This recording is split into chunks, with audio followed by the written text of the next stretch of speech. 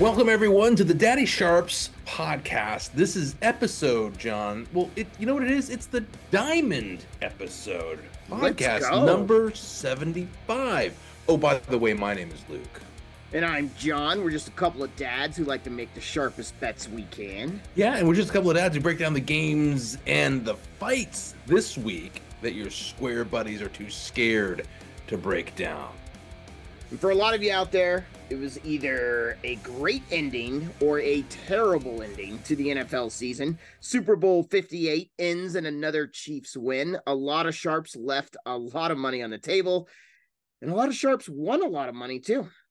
Yeah, I mean, turns out most sharps bet 50-50, both sides. We never really shared a side in our podcast. We both plopped money down on San Francisco money line, San Francisco -1, and then the Chiefs +2 as well. But we also hit the under 48. So in the end, basically, we didn't share those bets, but we made those bets as a hedge. We were looking for a big payout.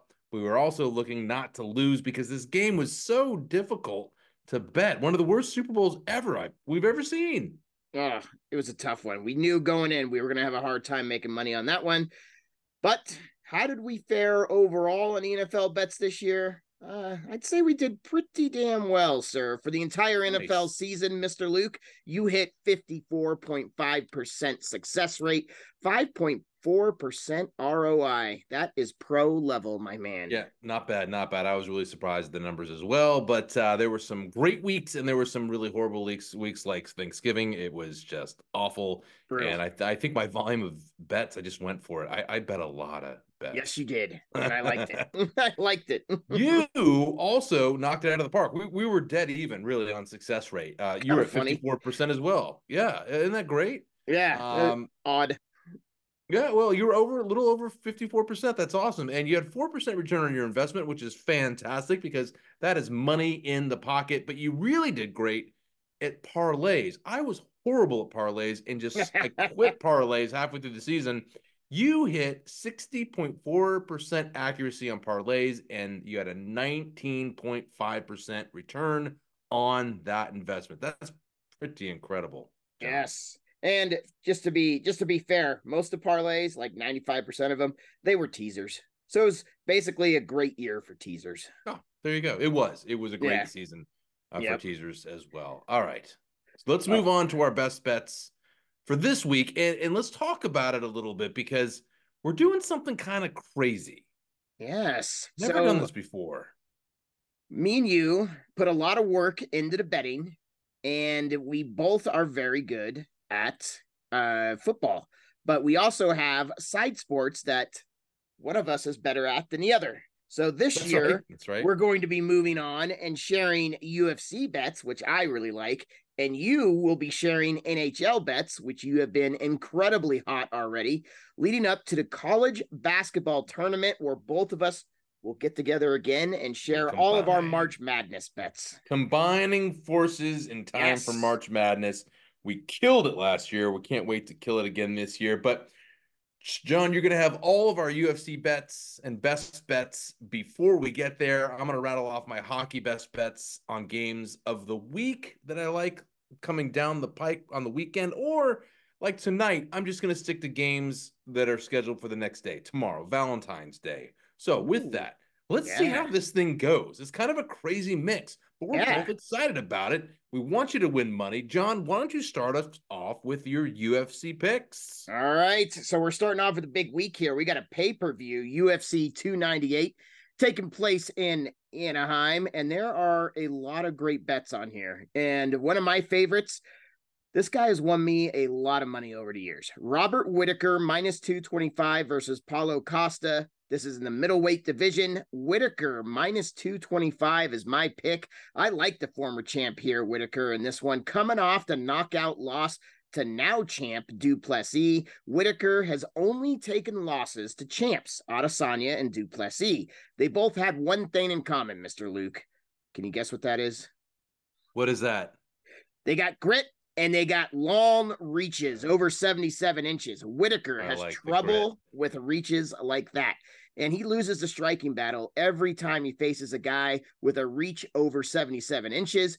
The good news here, Costa has a 72-inch reach, much more favorable for Whitaker. You look at those numbers against 72-inch reaches.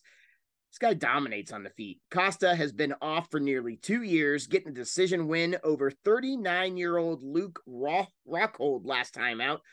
That dude was on a losing streak. 39 years old, way past his prime. Now he's fighting in bare knuckle boxing. So not exactly strength of schedule there.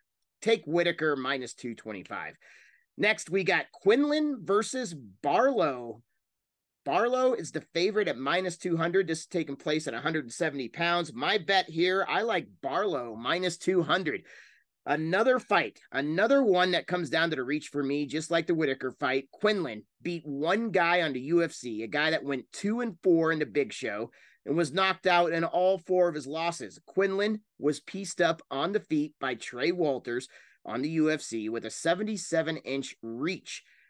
That's not good. Barlow here has a 79-inch reach, and he's a tricky southpaw to boot. Barlow only has 1 fight on the UFC so far, but he looked impressive as a striker.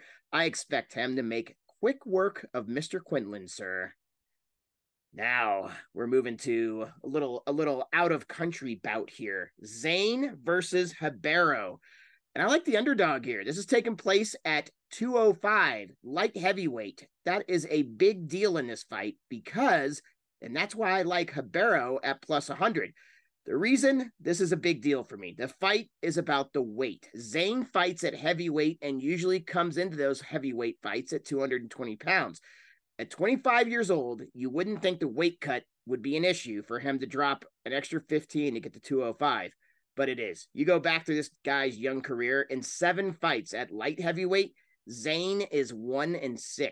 This weight cut is tough for the kid, and he's facing UFC talent now. He's not facing those lower level talent anymore. Another factor here, Ribeiro, this guy's a massive light heavyweight. He has a 6-inch reach over Zane. Both these guys are strikers, so that reach is going to play a huge role in this fight. Make sure to watch weigh-ins here. You don't want Zane to be overweight, but they are strikers, so I don't expect them to go to grappling. So even if Zane's a little overweight, I still like Ribeiro in that fight. All right, next one. We got Fluffy Hernandez, minus 220 versus Koploff at middleweight. My best bet here, I like Hernandez, minus 220. This guy, this is a classic striker versus a grappler matchup here. Hernandez, this dude's a takedown machine, landing 22 takedowns and attempting 9 submissions in his last 3 fights. So basically what that tells you, this guy's very active on the ground when he gets it there, and he's not just looking to control you. Koploff on a 4-fight win streak with 4 straight knockouts. But this is going to be a different animal he's facing. A serious grappler with a ground game. Sure, Koploff stuffed 13 takedowns in his last 4 fights, but Hernandez has attempted 50 takedowns in his last 5. All 5 of those wins. I see Hernandez avoiding the big shots here and getting this to the ground through pure determination. Koploff has only been submitted once in his career, so be careful on those Hernandez sub props. Just take Hernandez to win. All right. This guy, if you guys have never seen this dude fight, I love him. Davashili, minus 210 versus Cejudo at bantamweight. Obviously, everybody knows who Cejudo is. He's a 2-weight champion, but I'm going with the favorite, Davashili, minus 210. Yes, Cejudo, one of the best to ever do it. He's got an Olympic gold medal, probably in his underwear drawer for wrestling, but he's also old, my friend. Old in UFC terms, younger than the daddies, but this dude's old. 36 years old, and this is his 2nd fight after a 3-year layoff. This dude's 0-1 in the comeback after he lost to Sterling. Merab, one of my favorite guys, like I mentioned, he is a constant pressure fighter, constant takedowns, chain wrestling. The dude never stops, and honestly, I think that's going to be one of the biggest advantages for him in this matchup. Cardio against an older fighter past his prime. Wrestling is exhausting, and Merab is constant with the takedowns. Another major factor I love here, Cejudo's last fight, like I mentioned, he lost to Aljamain Sterling for the belt. Sterling took down the gold medalist in the fight. Now, the interesting thing here, Merab is actually best friends and training partners with Aljamain Sterling. And if anyone can help Merab find a path to victory, it's Sterling. So I like Davashili a bunch in that fight. And I like the price, minus 210. And money has been coming in on him. He opened up at minus 190. So now it's up to minus 210. And then you got the mental game here. So Sterling, he lost to Sean O'Malley in his last title defense. And he said this weight was just too hard for him to stay. So he's moving up. So that means Merab finally gets a chance to fight for the belt. So he needs to win this fight. He needs to get this to accomplish his dream. All right, next one here. We got Jeff Neal versus Ian Gary at welterweight. Gary's the minus 225 favorite. Luke, Gary's one of your favorite guys. I know that. Excellent striker. And I think Neal, top 10 in the UFC at welterweight right now, top 10 ranked. I think he's overrated. His last 2 wins, Luque, 1-2 in the last 3. Ponzinibbio, who is 2-4 in his last 6 since his return. Neal's last fight was against Rachmaninoff and lost by submission. Neal came in around 5 pounds heavy for that fight on purpose because Rachmaninoff is a killer. He's a beast. So the fact that it took to the 3rd round to finish him, actually, I think that had more to do with the weight cut. He could have been finished in that 1st round. A major factor here, Jeff Neal's a southpaw. Ian Gary, very selective in who he fights on his way up the rankings. I think he wanted this fight because he knows he can finish him. Gary fought 2 southpaws so far in the UFC, and he's knocked them both out in round 1. If you want to sprinkle a little bit on Gary round 1, I like it. I like Ian Gary in this fight at minus 225. That's my best bet. I usually do too, and I like following that guy a lot. And if he's minus 225, that's telling you something right there. He's going to win the fight probably. Yes, yes.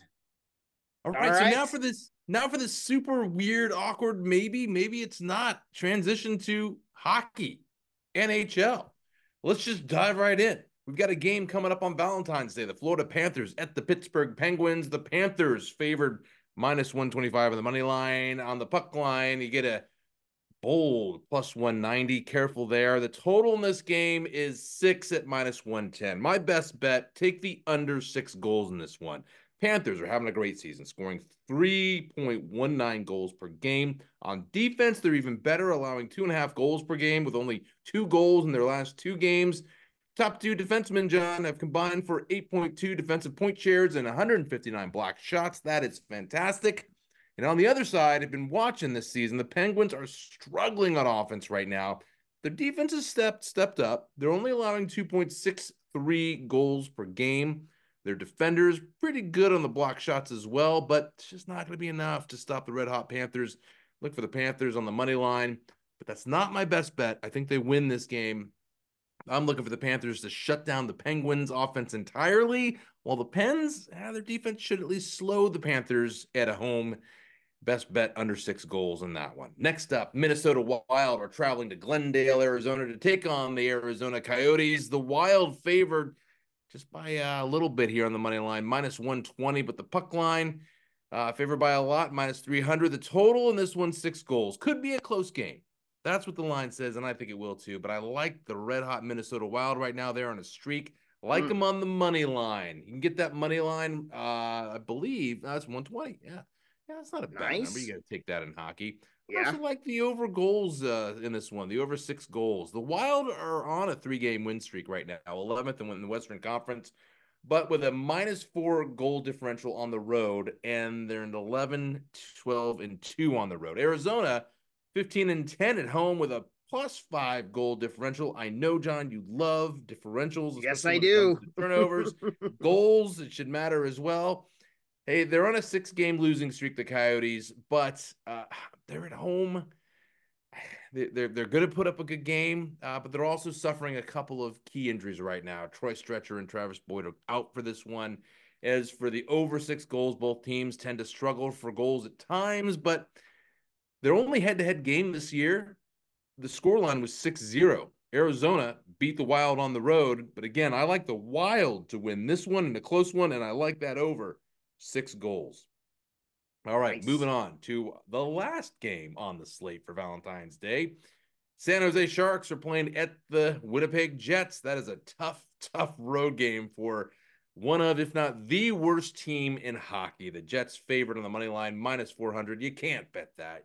You just can't bet that. I mean, you can if you're putting a lot of money on it. Volume is the key there. Yeah. Puck line, they're also favored. The total is 5.5 goals. The Jets are money line favorites by a long shot, but my best bets are take the Jets -1.5 on the puck line. You can get that right now at around -155. Still a good bet in my book. And the over 5.5 goals, and here's why. The Sharks' offense is 31st in goals per game. They've scored 2 goals or fewer in their last 5 of 8 games. On defense, it's worse. They rank last in goals against per game and last in shots against per game as well. The Jets, on the other hand, they're third in the Central Division right now, poised to make a playoff run. They're thinking deep into the playoffs, and I think that's probably right. At home, the Jets are 17-2-1, and the Sharks on the road 5-19-3.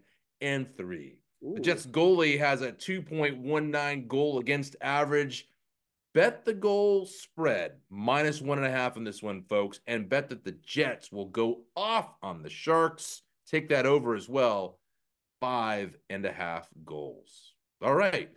I don't know if that was so awkward, but I do know this. Unfortunately, that's going to do it for the Daddy Sharks podcast this week. Remember, always gamble responsibly and within your means, and the bets we share are based on our own research. We don't always win, John.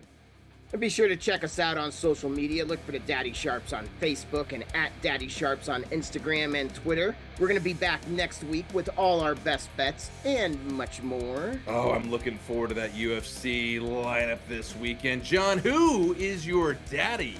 I got 2 answers. You're my frozen daddy, and we are. Stay sharp, everyone.